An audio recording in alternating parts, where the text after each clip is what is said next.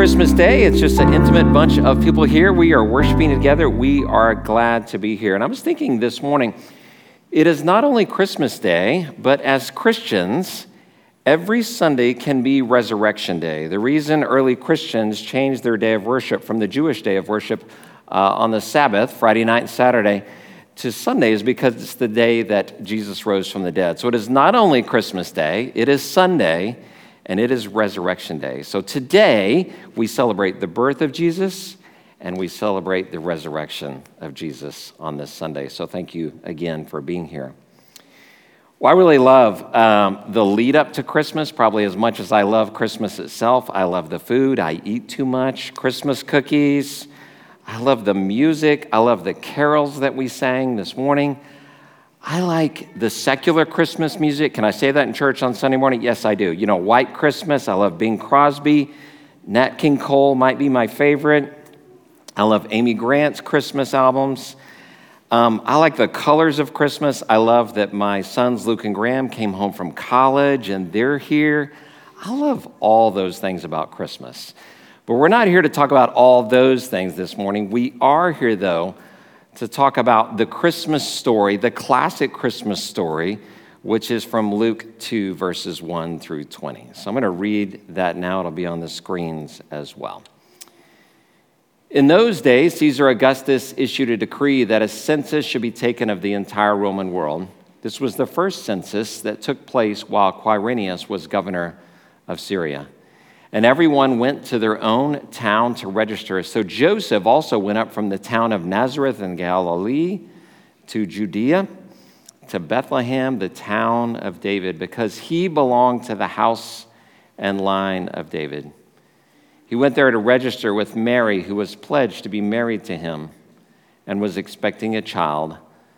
While they were there, the time came for the baby to be born, and she gave birth to her firstborn, a son.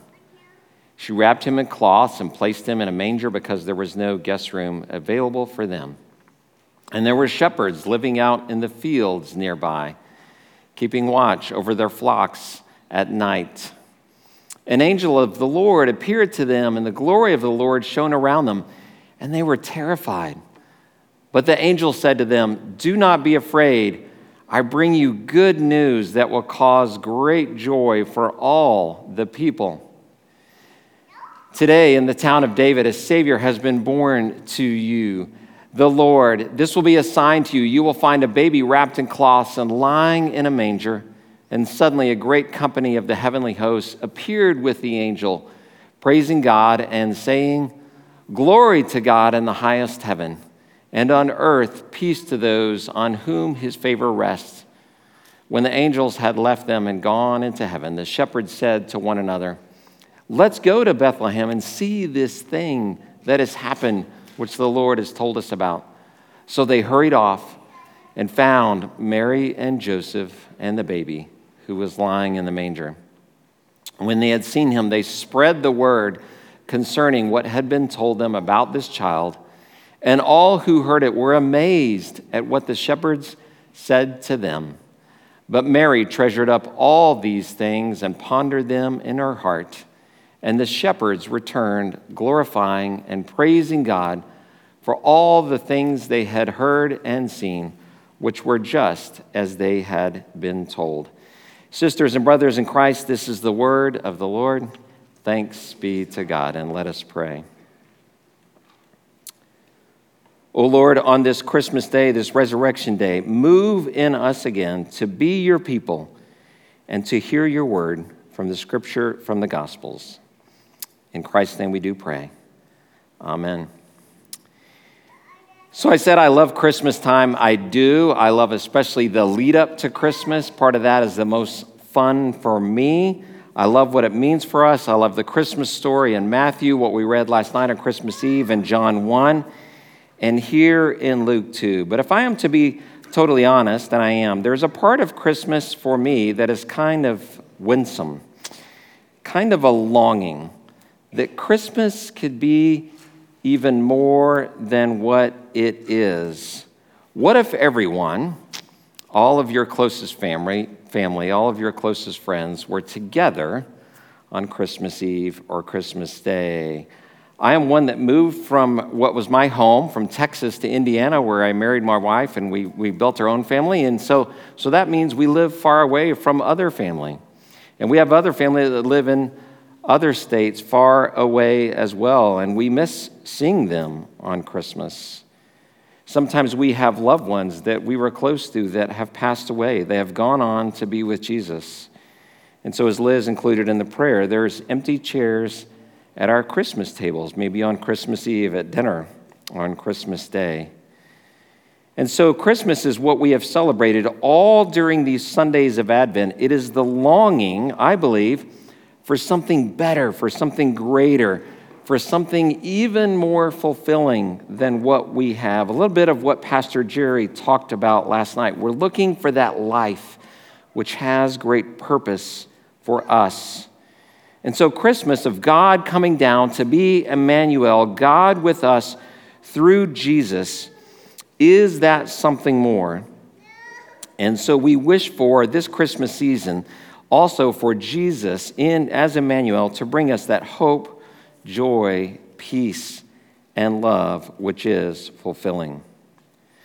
So I have 4 kids, and they're now young adults, and they had some hopes, some kind of different hopes for Christmas many years ago. They had hopes to get a dog, and my wife Claire and I had held out for a long time because we didn't really want a dog. We're like, it's like having a 5th child, and we kind of knew that. But 6 years ago today, maybe just a couple of hours earlier than what it is right now, on Christmas Day, we gave in. And she was about 5 pounds, a little cockapoo puppy, which we named Dixie. And my kids had wanted a puppy for years, and as I said, we held out, but they finally wore us down. And so in December of that year, my wife drove to Ohio where she found where this puppy was. She got the puppy. She got it checked out by a vet. She checked out good and healthy. So she brought her home, and we had this elaborate scheme, most of which I give all credit to my wife. She hid the puppy at her mother's house, and Claire's mom only lives about 2 or 3 miles from us, very close. And we told the kids they could not go to Nina's house. That's what we call her. You could not go to Nina's house. She's working on a special Christmas project, which made them suspicious. But they were dutiful. They didn't go to Nina's house. She came to our house when she needed to do things. Every once in a while, Claire and I would sneak over to her house to see the puppy and pet the puppy. Until Christmas morning, when Nina brought the puppy over and set her in front of the tree. We put a big red bow on her, and she sat there dutifully. She didn't run around until the kids came down. And there was screaming, and there were tears, and they didn't actually believe it. It was like it wasn't possible and wasn't really true, but it was. It was very fun, and there were even, as I said, even some tears, probably mine as well. Now, I'll tell you, she's still a fun dog. They tell me maybe that I love her even more than they do. We say that she is the gift that keeps on giving. She's a little runt. We do tell her that. She's a little runt.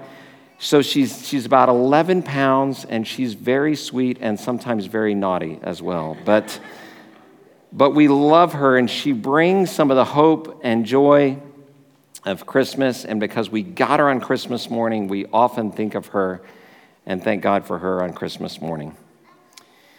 Steve Ebling, who is our guest pastor back on the first Sunday of Advent, talks about hope that is even greater than hoping for a puppy on Christmas. He talked about the hope that one day the one who came, Jesus to Bethlehem, will come back again. That's part of the hope that we have on this Christmas day and during Advent. Steve said that in Revelation, God said that he will dwell with God's people and there will be no more mourning or crying or pain.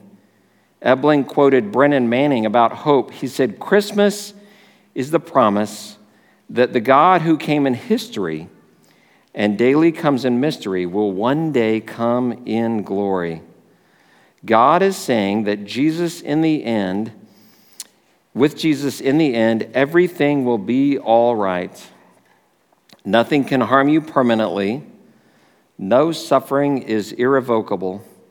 No defeat is more than transitory, and no disappointment is conclusive.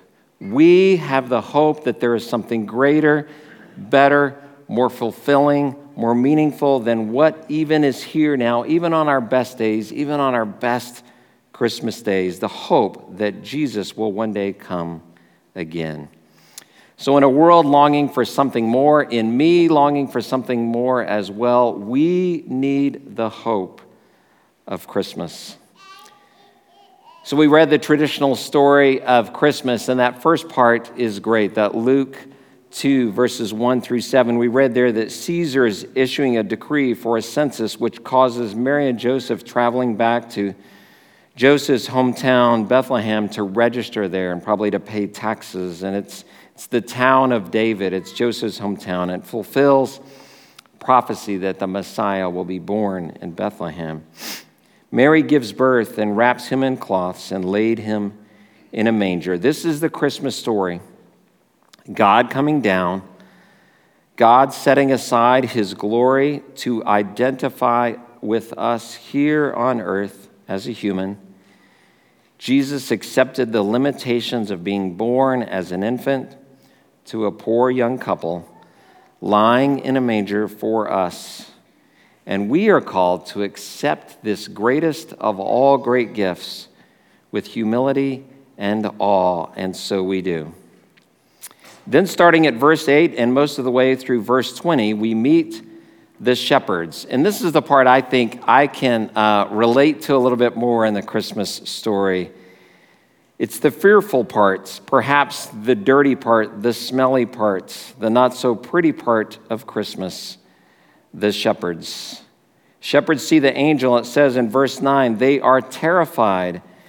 And the angel says, do not be afraid, which often happens when angels show up, as people are afraid, and the angels say, do not be afraid. They had good reason to be afraid. Sometimes we have good reasons to be afraid as well. Fear is part of life, even in the world now. Perhaps more in the world now, because we see the bad things going on around us almost instantaneously through media, social media, through our computers, our phones, through television. Now, shepherds were not only fearful here, they were probably smelly as well. As I did some reading this week about shepherds, it said that they slept out in the fields with their sheep. In ancient Israel, shepherds were generally considered unclean because of their work. They were in daily contact, physical contact, with dirty, smelly sheep, maybe the insects that buzzed around them, and slept in the fields. Shepherds, mostly, for many of them, lived apart from society. They were largely nomads. It was mainly a job of solitary men without children. Yet, despite being nomadic, probably sometimes dirty and smelly, perhaps even dangerous at times, a dangerous job, being a shepherd was viewed as important, and I think maybe even heroic. Beginning in the Old Testament, we read a lot about shepherds. Abraham was a shepherd. Genesis 13 describes Abraham as having much livestock, herds and flocks of sheep.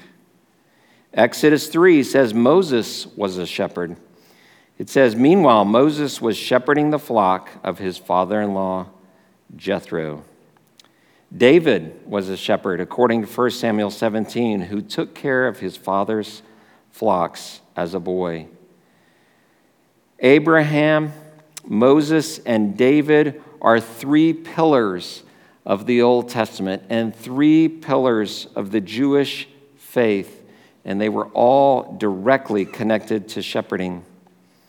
God is also our shepherd. Perhaps one of the most famous lines in the Old Testament says this, the Lord is my shepherd.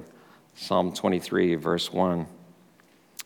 Jesus is described as a shepherd too in Matthew 2, part of the Christmas story. And you, Bethlehem, in the land of Judah, are by no means least among the leaders of Judah, because out of you will come a leader who will shepherd my people, Israel.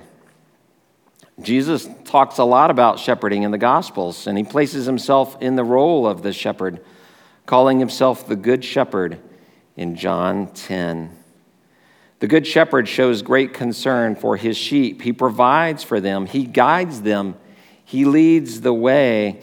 It even talks about he would be like a door. So when shepherds would have their sheep and they would have a sheep pen that was made out of rocks, and there would be an opening, and the shepherd could lay in the gap. If you think about someone standing in the gap or lying in the gap to protect the sheep from harm at night. Jesus is truly the Good Shepherd metaphorically for us as well, guiding, providing, laying down his life for us. And then in Luke 2, the shepherds, they say, let's go to Bethlehem and see this thing that has happened, which the Lord has told us about. Think about that. The shepherds immediately knew that God had revealed this to them through one angel and then a whole company of angels. And then for us to realize that the shepherds are the first people that are told about baby Jesus. They get to see the Christ child. And before any other important people, and another place we read about the Magi, we sang about them this morning in the song, We Three Kings. Perhaps wealthy people, perhaps royal people, perhaps nobility, perhaps other religious leaders. They didn't get to see Jesus first. The shepherds got to see Jesus first. So I think that tells us that, and what I like about it, is that we are like the shepherds. So if you're not getting it so far, I want us to relate to the shepherds because I often feel like them.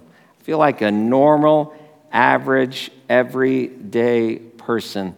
And Jesus is a great gift to us for all the people, it says in Luke 2, for all the people. I was reading one author this week, said Jesus is for every people, every tribe, every class, every age, man, woman, every language, every position, every talent or lack of talent, every CEO, every wage earner, every great person or average person, or those people who even feel below average as well, every person who is sick and tired, lonely, depressed, near the end of life, or just starting out in life.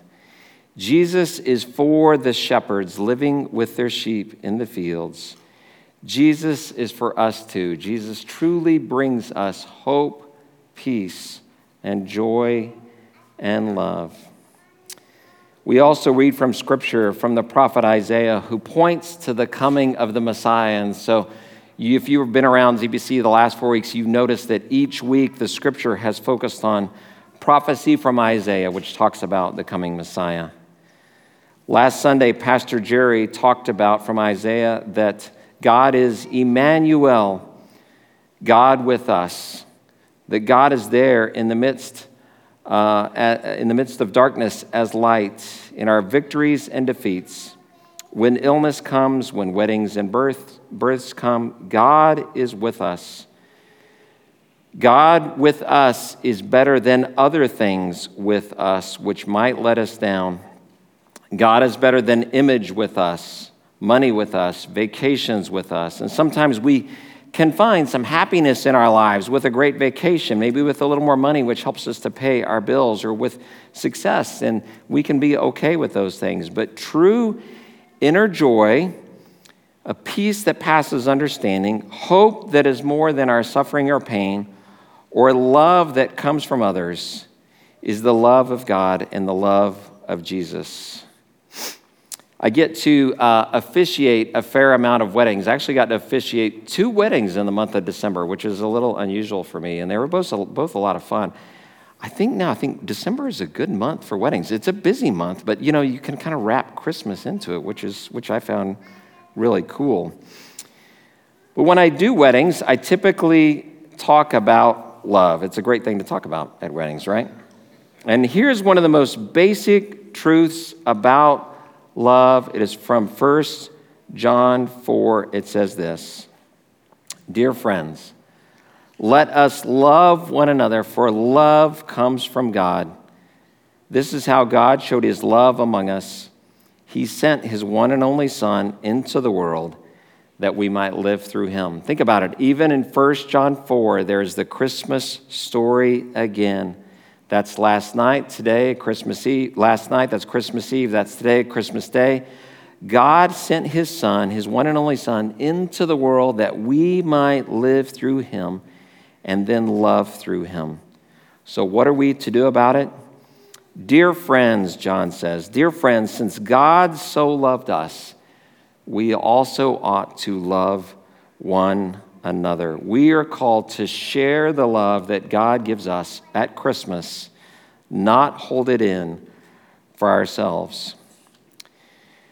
Today, you might be in the place of shepherds after seeing Jesus, ready to tell others, to show love to others. The shepherds go, it says they are amazed, and the people are amazed as they hear the shepherds tell the story of Jesus with others, and they are glorifying and praising God. You also might feel like a lost sheep, the sheep in the need of a good shepherd. Or you may be fearful like the shepherds were at first, and yet God is here for you too. If you ever feel fear or a sense of lostness like a lost sheep, Jesus is here for you. God is God with us. God is God with you, especially at Christmas. So back to Luke 2. The angels praised and glorified God. The shepherds praised and glorified God. And now we can praise and glorify God as we did in the songs that we sang. Jesus is truly the Savior, the Messiah, the Lord.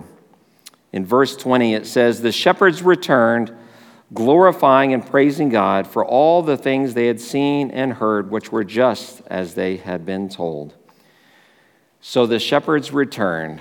And where did they return? My guess is they returned to take care of their flocks because they had left them alone and they needed to be taken care of.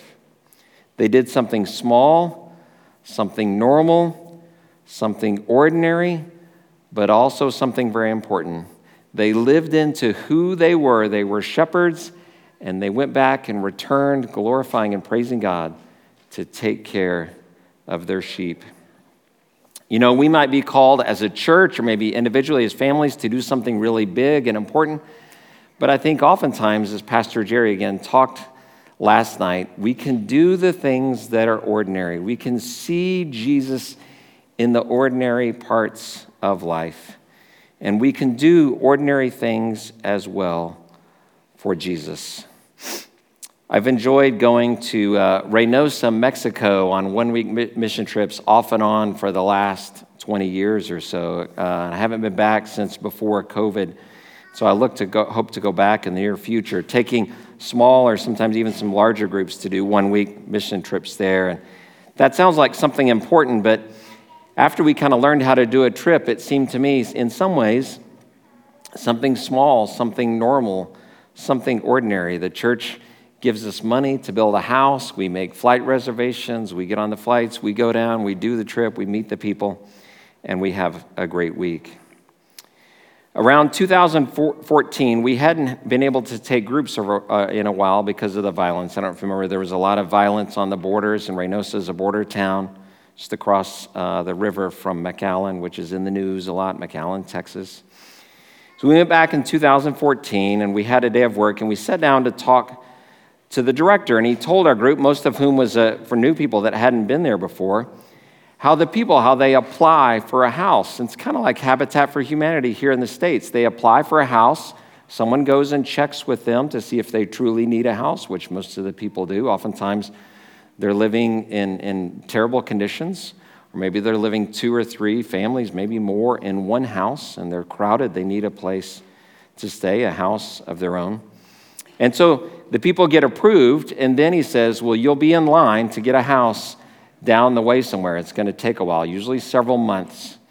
And so he tells the families this: you need to pray that God will provide someone to provide a house for you.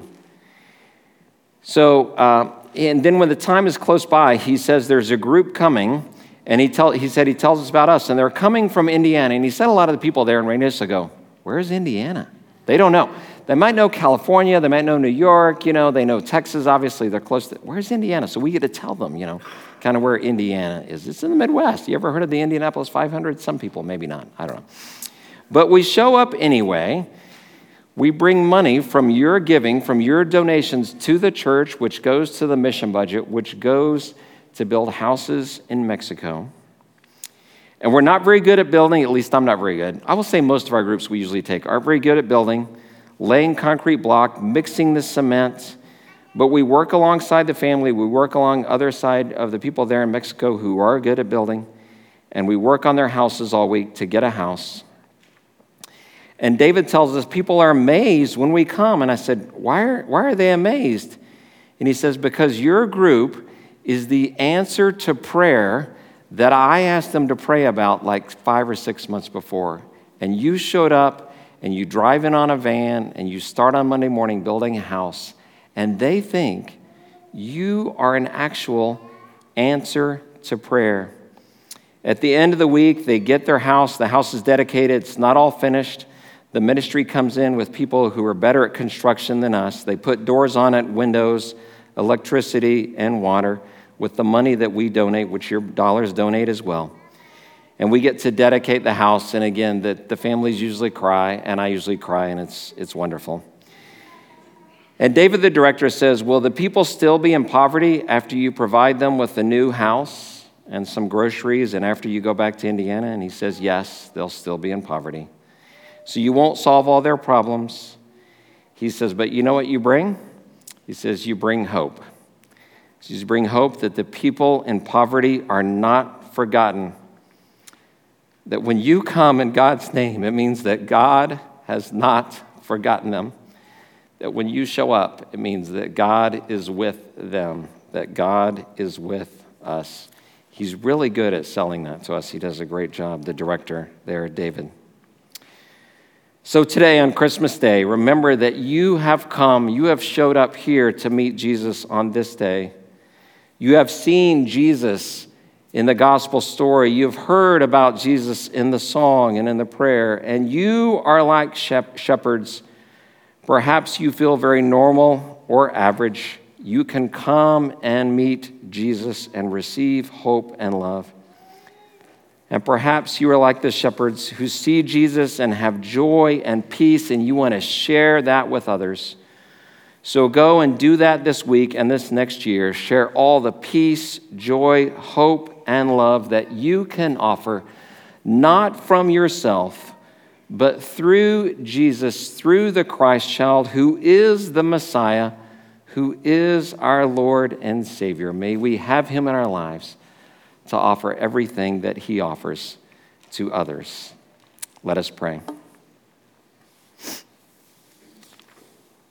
Most loving God, we do give you thanks for the chance to be here on this Christmas day. What a joy it is to be in your house, to sing these songs and be able to sing one more song as praise and honor and in memory and in celebration of your love for us. Help us then as we go out from this place, wherever we're going, to remember your love, your peace, and joy, your hope that you bring us.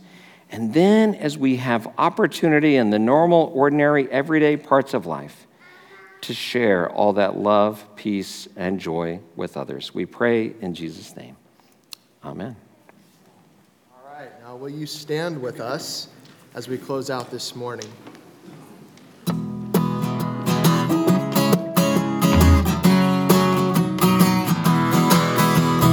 Go tell it on the mountain, over the hills and everywhere. Go tell it on the mountain that Jesus Christ is born. While shepherds kept their watching o'er silent flocks by night, behold, throughout the heavens there shone a holy light. Go tell it on the mountains, over the hills and everywhere. Go tell it on the mountain that Jesus Christ is born. Shepherds feared and trembled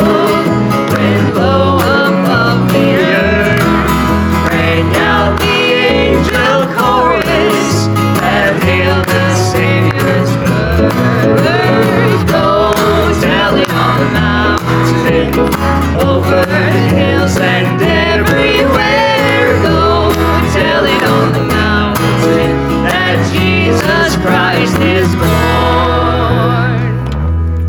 Merry Christmas. Merry Christmas. Christmas.